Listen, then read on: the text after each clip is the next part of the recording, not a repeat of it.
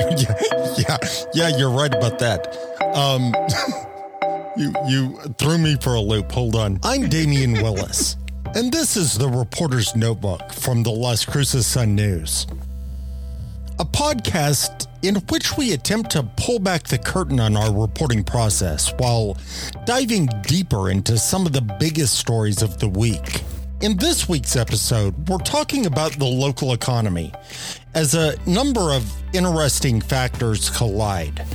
On one hand, the nation's economy is shrinking as inflation and other factors drive up gas prices, creating a pinch at the pump and at the supermarket. Las Cruces certainly isn't immune to these large-scale factors, but according to one economist we spoke to, we may be a little better insulated. We'll talk to Sun News reporter Algernon D'Ammassa, who has followed several facets of this story quite closely. We'll talk about the state's recent legalization of the sale of recreational cannabis, the nationwide nursing shortage, and other factors. And finally, we'll talk to Meg Potter, the newest addition to our newsroom. Meg is a photojournalist, or a visual journalist, who just started last week. We'll talk about her experience, her motivation, her first week on the job, and settling into life in a new city in the desert Southwest. First, Algernon, as always, we want to thank you for taking the time to talk to us today. Happy to be here. America's economy kind of unexpectedly shrank in the first quarter of 2022, according to data from the Bureau of Economic Analysis that was released last Thursday. The nation's gross domestic product, or GDP, which is kind of the broadest measure of economic activity, declined at an annualized rate of 1.4% from January to March. And that's kind of an abrupt reversal of the prior year's strong growth. One quarter does not a trend make, but it is certainly a warning sign for how the recovery is going. Economists say 2 straight quarters of declining growth meet one of the most commonly used definitions of a recession. And I think we're all old enough to remember that recessions are not fun. Now, overall, can you give us a sense of how things are looking closer to home? It's really hard to tell through this sort of forest of numbers what's actually happening. And there are different stories about what this recovery is looking like. So New Mexico's journey through this has been particularly interesting because we are so dependent on the oil and gas industry for the revenue that pays for our schools and much of the other things that our state does. And in the pandemic period, we saw, of course, a tremendous crash when demand dropped and fuel prices dropped and unemployment in the state spiked. And since then, we've been seeing a recovery in the oil and gas prices, and that industry has just seen a resurgence, which has allowed the state to do more things. But, what does the recovery look like for the working person, not just investors and not just these corporations? And, I spoke to Chris Erickson. He's an economist at New Mexico State University. And, he said that actually recovery in the Las Cruces area has actually kept pace with the rest of the country as we try to find our way through this pandemic and through the recession that started in 2020. And possibly, as you mentioned, we might be looking at another recession soon. And so, you see these signs and you see this frequent comment that people make that nobody wants to work anymore. Nobody wants to work anymore. But actually, the reasons people have for staying out of the workforce as long as they have and are coming back with more discernment about pay and about working conditions really is a little bit more complex and nuanced than that. How so? One of the things that Erickson told you, if I remember right, he basically said that just about anybody in New Mexico who wants a job could probably find one right now. And this was about a month ago. He said that. Right. What sorts of things did you guys discuss? So there is a job. Employers really need workers. They really want to hire people. And in a lot of industries, notably service industries, hospitality, but also in areas like nursing, where there's just the greatest need for candidates, employers are stepping up their pay. They're stepping up other benefits and incentives to get people to come into the workplaces. And they're also making some concessions on working conditions, because that, as it turns out, is one thing that workers are pretty concerned about, is what are the conditions under which I'll be working. Data from New Mexico's Workforce Solutions Department indicated that unemployment in some parts of the state, including the Las Cruces metro area, is actually lower. Unemployment is actually lower than it was before the pandemic began, before the public health emergency. And so states' unemployment is still higher than the national rate. But in different parts of New Mexico, actually, there's robust hiring and people actually wanting to emerge from their homes and work. But they also want to know that that their wages are fair, that they don't want to be caught between multiple jobs while there's still a pandemic underway. They don't want to be working under unsafe conditions.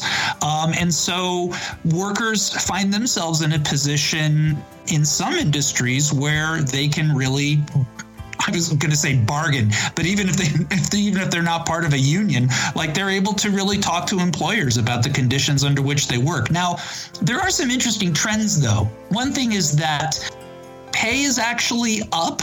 So average hourly wages have been trending upward over the past year, but it's also within this trend where the average number of hours has plateaued or even trended downward at times in recent years. And that still seems to be the case.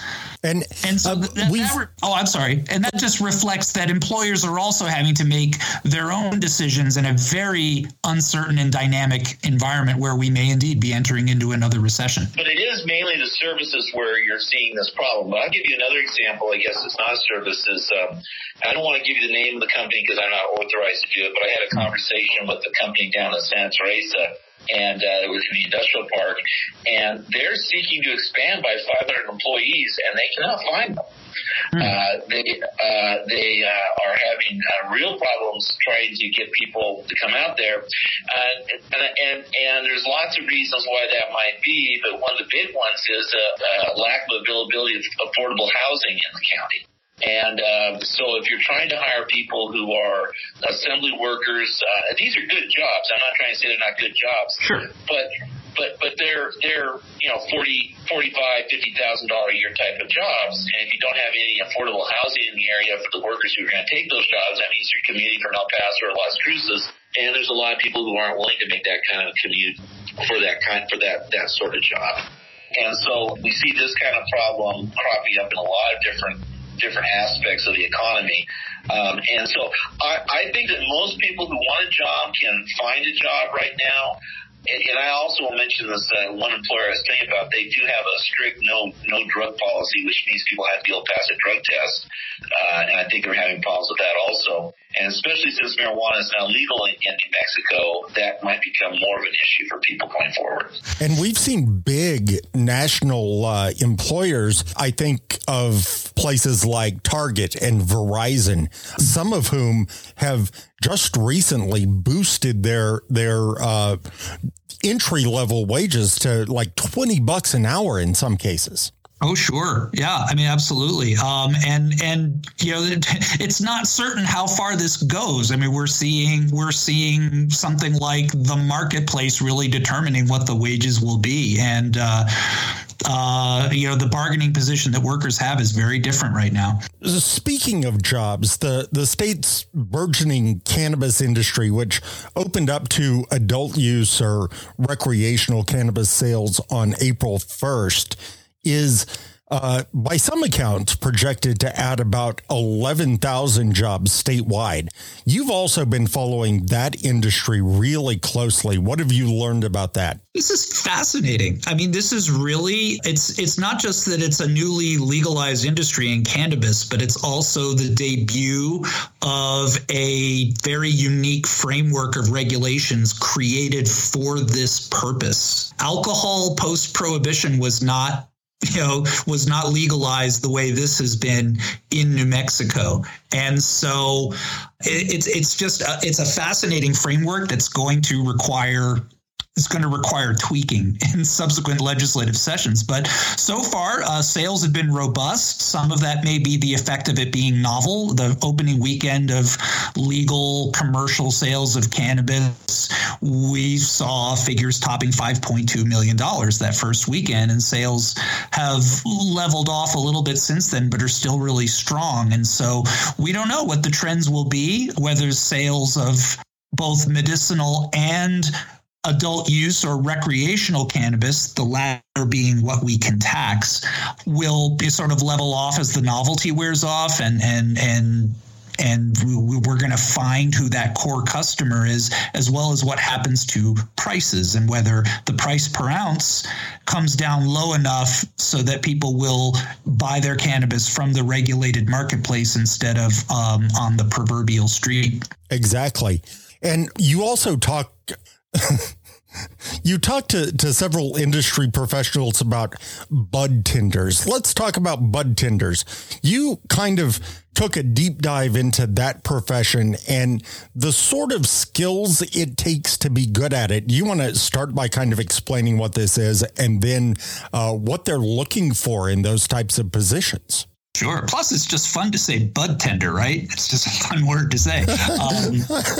So let's define the bud tender. The bud tender are the people who greet you and sell you your cannabis products when you visit a commercial dispensary. And so originally, bud tenders were people who worked in medical cannabis dispensaries, and they were the people you spoke to. You had your enrollment card in the medical cannabis program.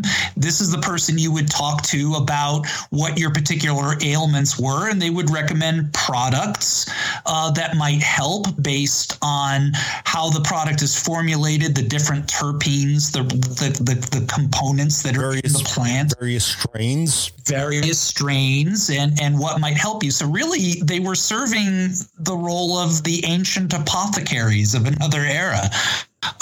They're not doctors, but they're expected to be very knowledgeable about the product and what effects it might have on an individual. And so baristas know a lot about coffee for sure, but really, bud tenders are expected to have some knowledge of the actual botany and the chemical properties of the plant. They're ambassadors for the product, and right now they are introducing cannabis to a whole new marketplace of customers who may or may not be familiar with cannabis at all. So really, they're representing the plant, they're representing a range of products, and they're the face of this new industry, and a lot is riding on them in terms of whether this succeeds or fails. Here's Shannon Jaramillo, who does training for the commercial cannabis industry. She's based in Albuquerque, where she's the founder and CEO of Seedcrest. Well, and that's exactly it, is tomorrow I'll be teaching these managers that they are the face of that dispensary, whether it's a neighbor being upset that dispensary came into the neighborhood. And believe me, a lot of these places are trying to open and they are being inspected willy-nilly by just neighbors not liking them being there, right? Yeah. And so the management team there really needs to understand, at the dispensary level, really needs to understand the regulations, how to interpret them, how to follow them, because those regulations are going to shift on them So they don't want to have, be the face of an old regulation and then, have somebody coming in and saying, wait a minute, what are you doing, and calling them out. Now, a lot of that's going to happen just because of the nature of how they move those regs. But the bud tenders are, individuals that are, the demographics of bud tenders are they're either, baby boomer age or they're really young. And so we've got a lot of people coming in with not a lot of life experience, let alone medical field experience, and now, serving cannabis recreationally experience. So there is a major learning curve there. And people walking into the dispensary are expecting that they're going to have, a knowledgeable bud tender. They're going to have someone knowledgeable in the store. So it has to stem from that management down, and it has to be a faithful, ongoing practice where they're updating the employees, they're staying in front of the employees, and they're updating them on all of these little things so that it's not biting them in the butt as they go, so to speak. Yeah. Huh. Yeah.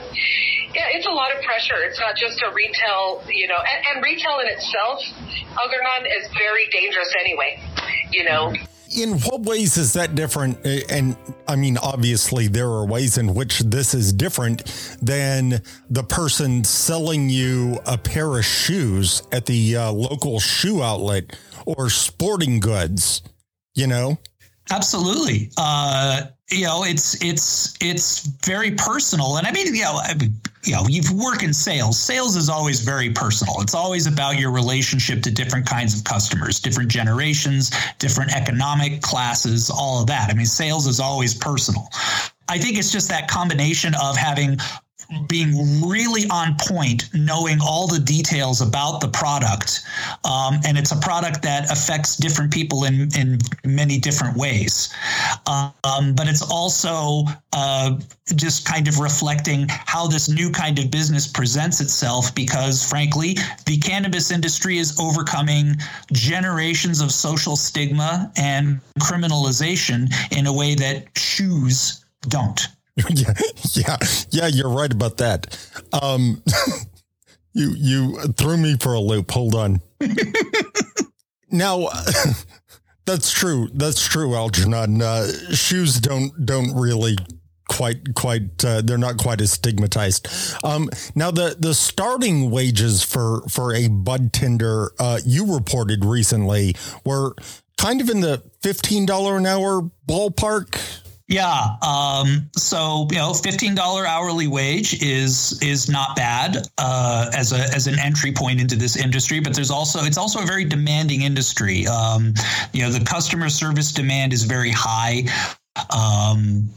No pun intended. Sorry, it's almost hard to avoid. It's hard to avoid. I really try to keep the cannabis puns out of my reporting, and they just kind of fall on me like rain.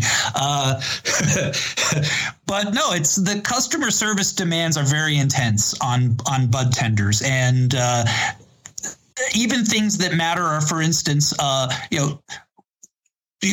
some of the customers that emerge into dispensaries are experienced cannabis buyers who maybe have never purchased it legally before. People who are completely new and just want to know what this is about. They're curious. They may have medical complaints that they want to address, or they may just have a vague curiosity about, I've heard this is pleasant and I'd like to try it. There are bud tenders who are kind of baby boomer and Generation X age, but you also have that younger generation of bud tender. And these things matter because, sales are personal. And there's also kind of a safety component, especially as places look at the possibility of perhaps staying open later.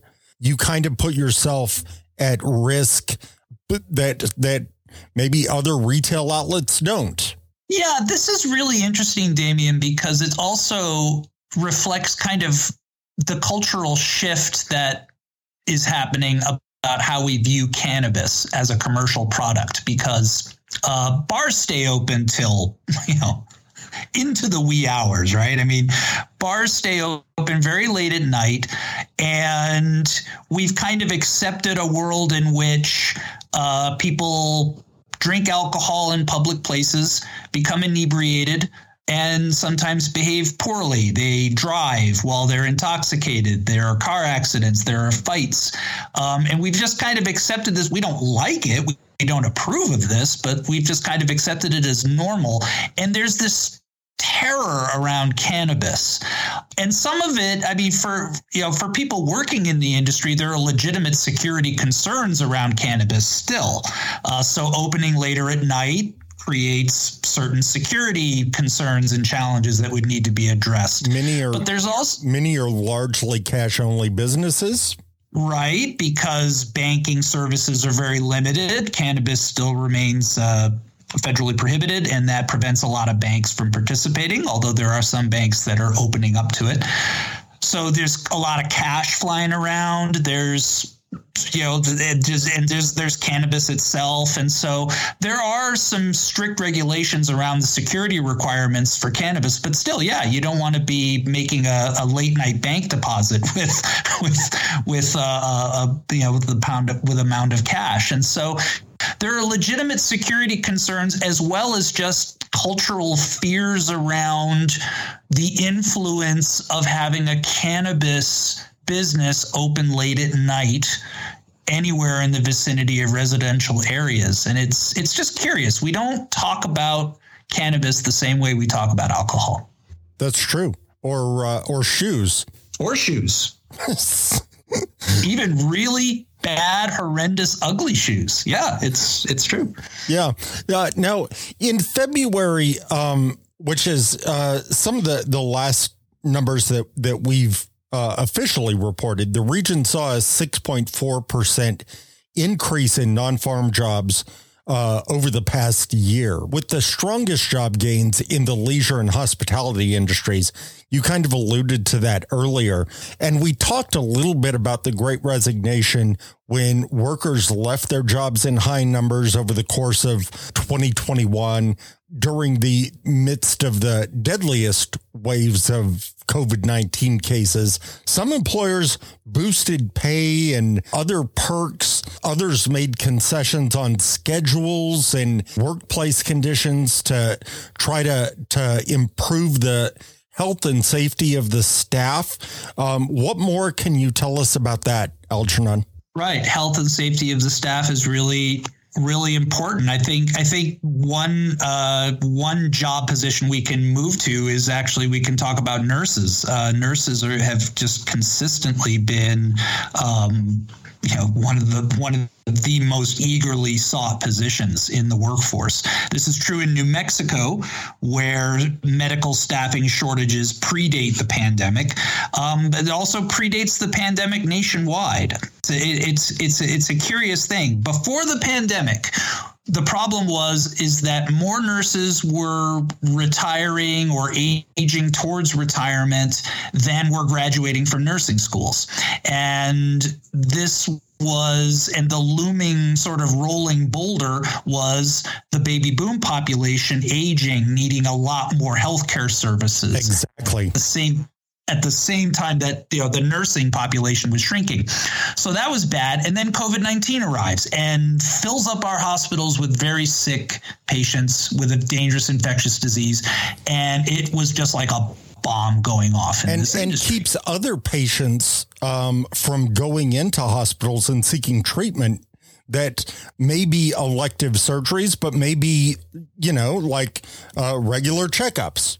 Exactly. For 2 years, undiagnosed conditions, untreated chronic conditions, people were avoiding the hospitals. And now we have this interesting situation in New Mexico where we actually have very few people in the hospital with COVID-19, but our hospitals are still full, and some of them are still at overcapacity, and these are non-COVID admissions. That's a serious. So there's still a strain on our hospital network. It's just doesn't look like wards full of COVID-19 patients anymore at the moment. Right. Talk to us about the recruiting event that you went to. When was that? Last Wednesday? Yes. So So in El Paso, there's a network of hospitals. It's called the Hospitals of Providence, and they operate several hospitals in El Paso. They came over to Las Cruces and set themselves up on the patio of a brewery right across the street from the New Mexico State University campus, where there is a school of nursing. And they were having a recruiting event for the student nurses who are going to be graduating next week. And basically saying, hey, come on by, we'll feed you, we'll buy you a beer, and we want to talk to you about being a nurse at Hospitals of Providence. They are offering competitive compensation packages and benefits packages commensurate with experience. For recently graduated nurses, they could get a job at the Hospitals of Providence and sign on with a $30,000 sign-on bonus. Whew. But you know what's interesting, Damien, is I talked to Alexa Doig, who is the head of the nursing school, as well as one of the nursing students who came and checked out the opportunity, and money was not the first thing on their minds, although they certainly are not opposed to money. Money is nice. But they were much more concerned about the orientation process, mentorship. Am I going to get thrown out onto the floor right away? Will I get to work with a preceptor for a few weeks before I'm on my own as a nurse? These sort of working conditions and training conditions and how I start my career really was trumping the conversation about money. It's easy to sort of put a figure next to a dollar sign and say that's the story, but that's not necessarily what's on the graduates' minds. Yeah, if you don't feel safe, or like you can go into a job and do an adequate job on day one, and you need that orientation. You need to become acclimated before you just get thrown onto the floor and given a patient. Absolutely, which is what was happening during COVID-19 when there was just so much desperation for nurses. It was just like, good luck, Hail Mary, out you go. And so Hospitals of Providence is saying, oh, no, you'll get 8 to 10 weeks with a preceptor and a mentor. I mean, you really want to start it out right. You want to be safe, and you want to be as well prepared as you can be before you're responsible for taking care of patients. Remember that burnout is one of the most significant factors in why so many people are leaving this profession early. Exactly. And I suspect that we'll probably see a lot of studies come out in the coming years about how those particular nursing conditions that were brought on, as kind of out of necessity during the onset of the COVID-19 crisis, how they led to patient outcomes. Yeah, that's correct. But, the hospitals are also but they are investing in recruitment, and that's part of this story too. I looked around at what some of the other hospital networks in New Mexico are doing about this. New Mexico, of course, famously, and just short on doctors, short on specialists, and very short on nurses. For a long time. For a very long time, it's just systemic and baked in, it seems. And so what are they doing about this? And it's interesting.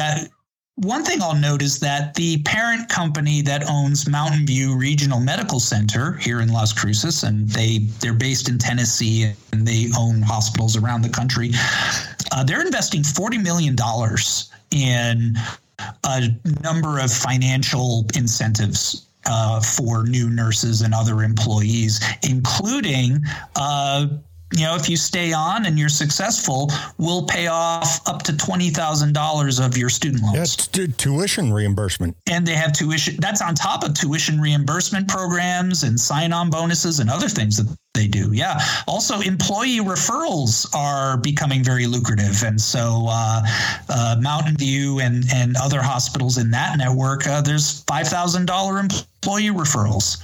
Wow. If you know somebody really good and you can refer them and we hire them on, we're going to pay you that recruiting fee. That could be a full-time job if you know a whole lot of nurses. Now, data, you referred to data you examined from Workforce Solutions that indicates Las Cruces area unemployment is actually lower than it was before the health emergency started, before COVID-19 came to town and kind of brought the state's economic activity to a screeching halt, triggering layoffs and spikes in employment. What more can you say about that? Well, yeah. So, I think in February, we were at 5.6% and the national rate was 3.6%, right? So, I mean, definitely higher than the rest of the country. And some parts of the state have recovered more quickly than others. And then, of course, you have some counties like Luna County, a very rural county where there's not a whole lot of non-farm economic development, is always in double-digit unemployment, and that trend has not changed. But even so, in the Las Cruces area, down here near the border, near El Paso, where there's recently been some new economic investment in Santa Teresa and Sunland Park, and some improvements at ports of entry, allowing for more commerce across the border with Mexico. There's actually unemployment in the Las Cruces area is actually rebounded to a pre-pandemic level, if not even a little bit lower. And, that's a good sign. Erickson told me that New Mexico's unemployment is actually recovered at about the same pace as the national rate, even though the bare number looks a lot higher.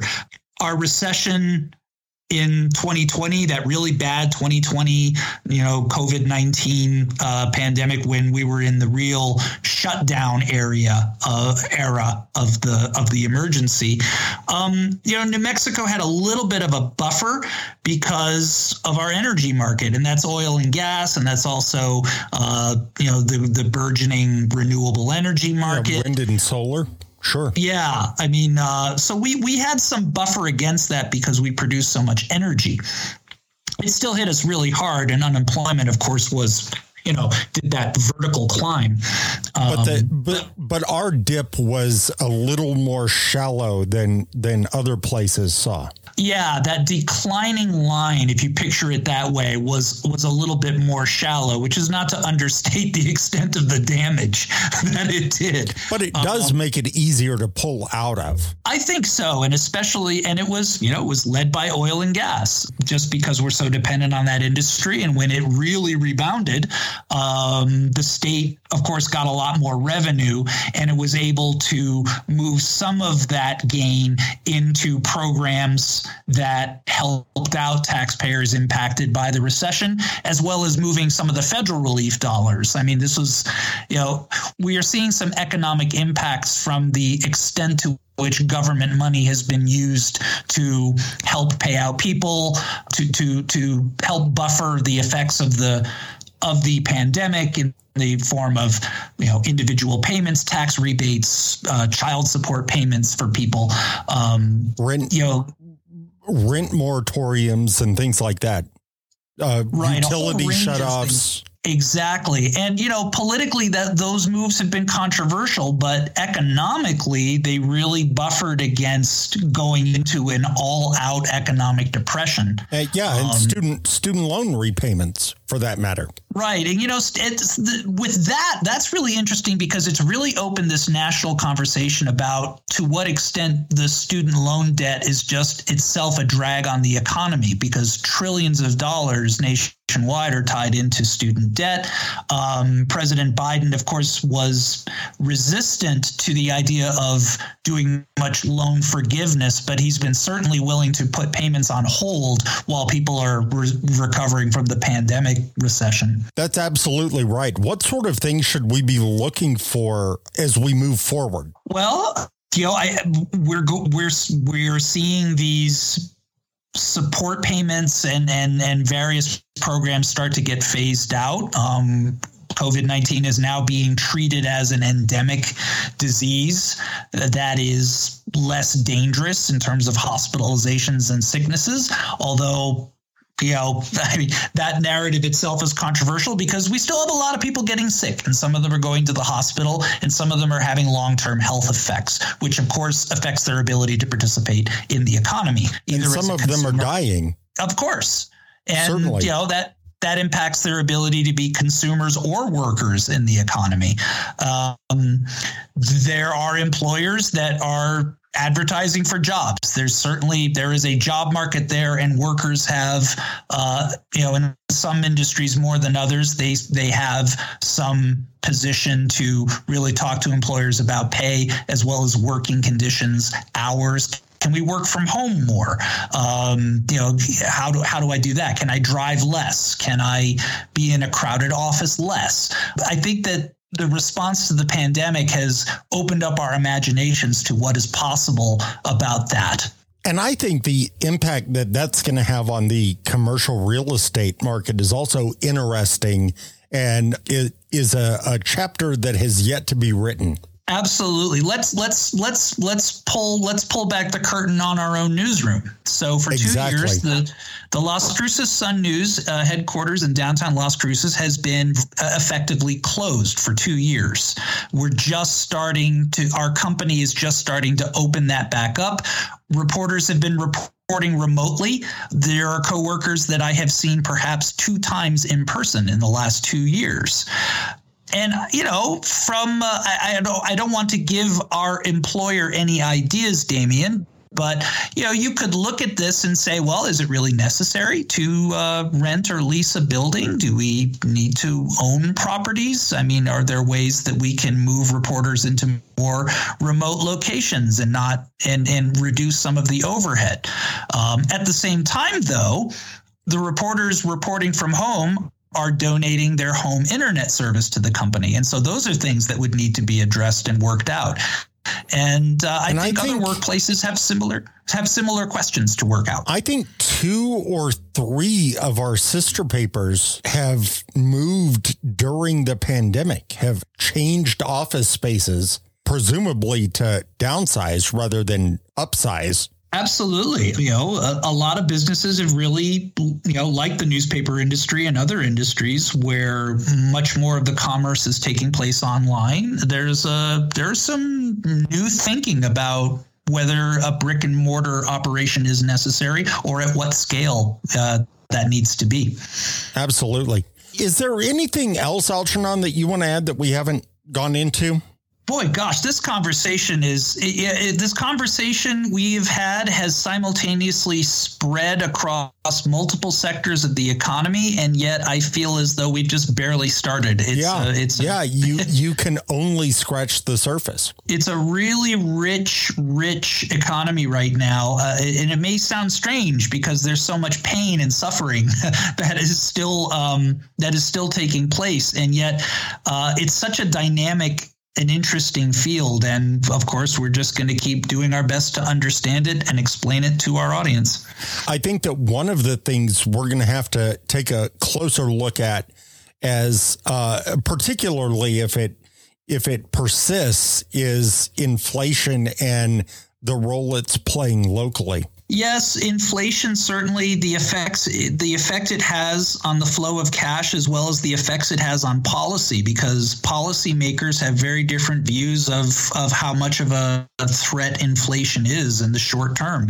And as inflation grows, you're already seeing it in our politics. And there's one school of thought that says we need to pull back on public sector spending and government investments, to counteract inflation. And then there's another school of political thought that says inflation is the price you pay for mitigating human suffering, and that and then you move forward and make adjustments once the crisis is passed. And of course, But a portion of that has also been driven by supply chain issues and the Russian war against Ukraine, and like there are layers and layers and layers and layers of factors that go far beyond the current interest rates right now. The other thing that will play in, if this persists and interest rates rise, will be the cost of buying a home or buying a new car or buying a used car. which have already been impacted. So, or investing in a business, right? I mean, you need a business loan to purchase a business. And, the cost of borrowing money. So this could play out in any number of ways. Yeah. And so where does that leave us? I guess we're going to be grappling with it, trying to understand it and report it clearly. Yeah. Well, Algernon, thanks for taking some time to share your reporting with us this week. Always a pleasure. Someday we'll be actually doing these in person again, maybe. We've got a room for that at the Sun News office. Yes, we do. It's still here. I can attest. Algernon is actually in the Sun News office right now. Yeah, I'm actually in the conference room at the Sun News. Some days I'm in Deming at my home, and some days I'm in Las Cruces. It's been an interesting workplace for the last couple of years. Yeah, absolutely. Well, thanks again, Algernon.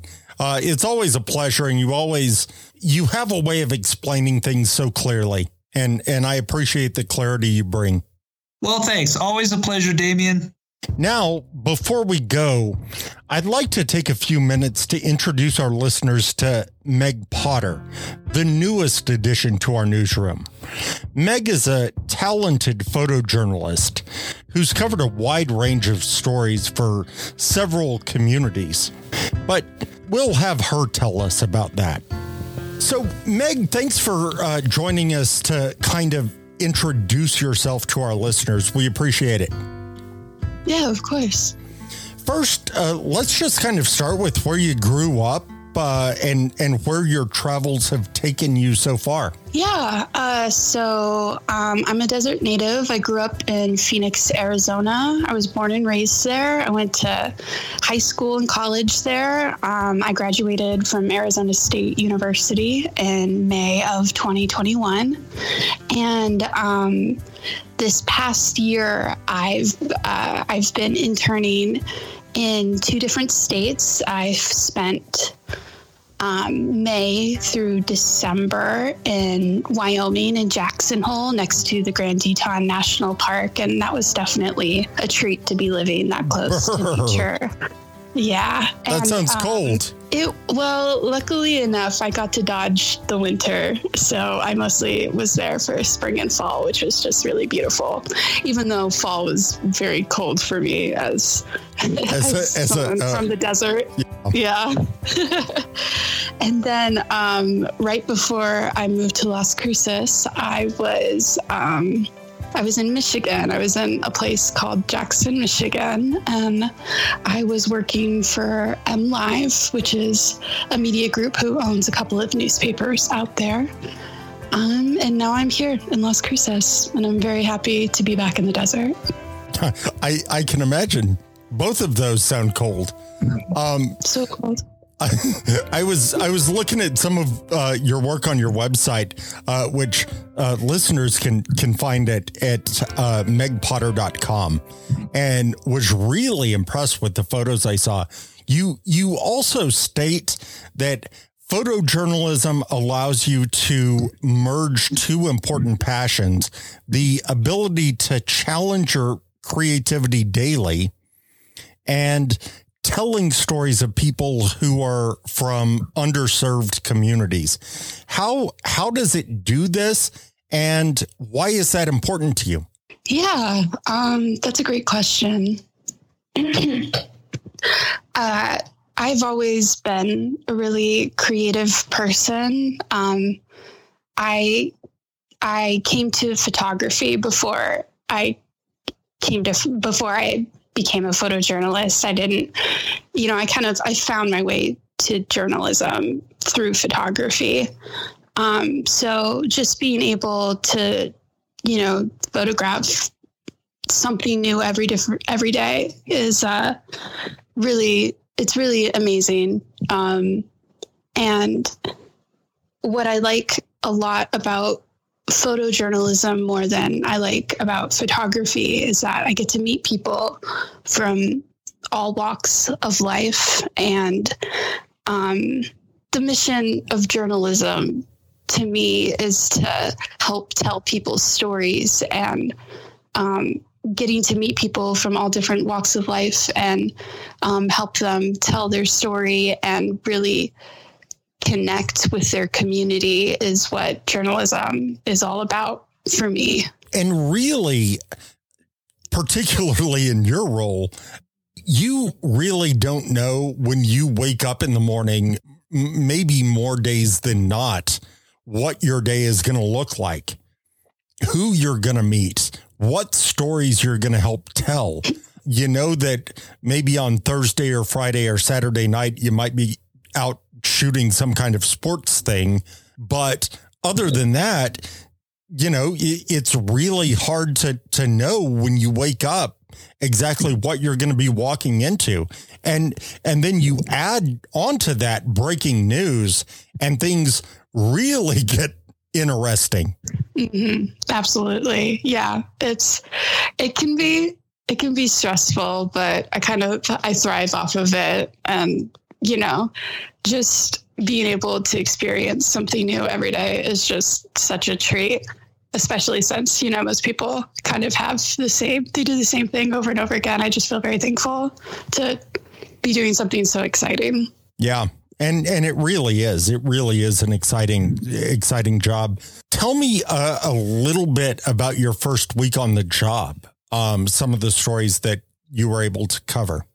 So far, my first week has consisted of meeting a lot of really interesting people for features. My first assignment here, I met a man named Brian and his dog Blaze It, and they sport matching sunglasses and walk around downtown and say hi to everyone. So he's kind of like a local character, and that was really fun. And yesterday I met a woman named Anita who was in a boating accident in 1972, and it almost cost her right leg, but she miraculously survived, and the doctor was able to save her leg entirely.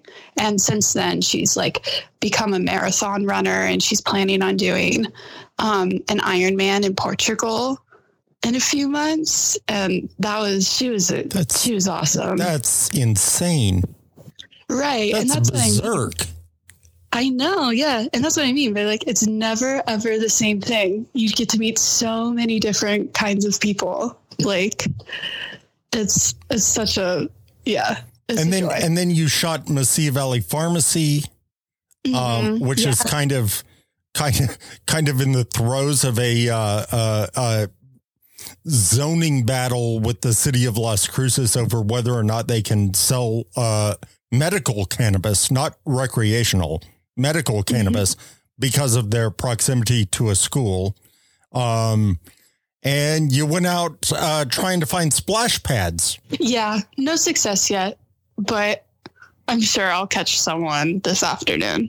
Oh, I can't wait. Those will be fun pictures. It's that time of year again in Las Cruces. And you also went with Algernon last night to the nurse recruiting event that we also talked about earlier in this episode. So I know you're just starting to get settled in, but what do you think of your time in Las Cruces so far? Yeah, I've been here for 7 days. I got here last Thursday, and I really love Las Cruces. Like I said, I really miss the desert, even though Wyoming and Michigan were really pretty. I love the hot weather and the warm wind and the always clear blue skies. It's lovely. I'm also very happy to be around good Mexican food again. Yay! That in the Midwest.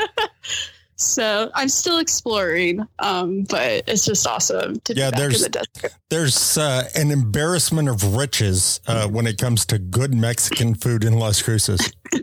Totally. Yeah. Is there anything you would like to add, Meg, that we haven't talked about? Let me think. I mean, I'm really excited to be a part of this community and to get to know everyone. And if anyone has any stories they think would make for a good photo story or a good video, they can get in touch with me. and I'd be happy to work with them. Well, thanks, Meg. Thanks for joining us today, and welcome aboard. Yeah, I'm happy to be here. Thanks for having me. Absolutely. It's a pleasure. Thank you for listening to this episode of The Reporter's Notebook. We also have a free newsletter sharing reporters' stories about how we report stories.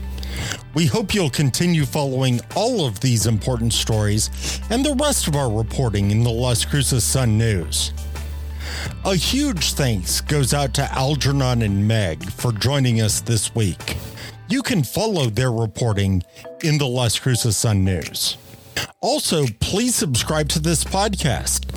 Available on Apple Music, Spotify, Amazon Music, iHeart, TuneIn, Stitcher, and most places you find your favorite podcasts.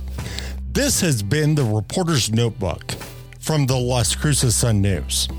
I'm your host, Damian Willis.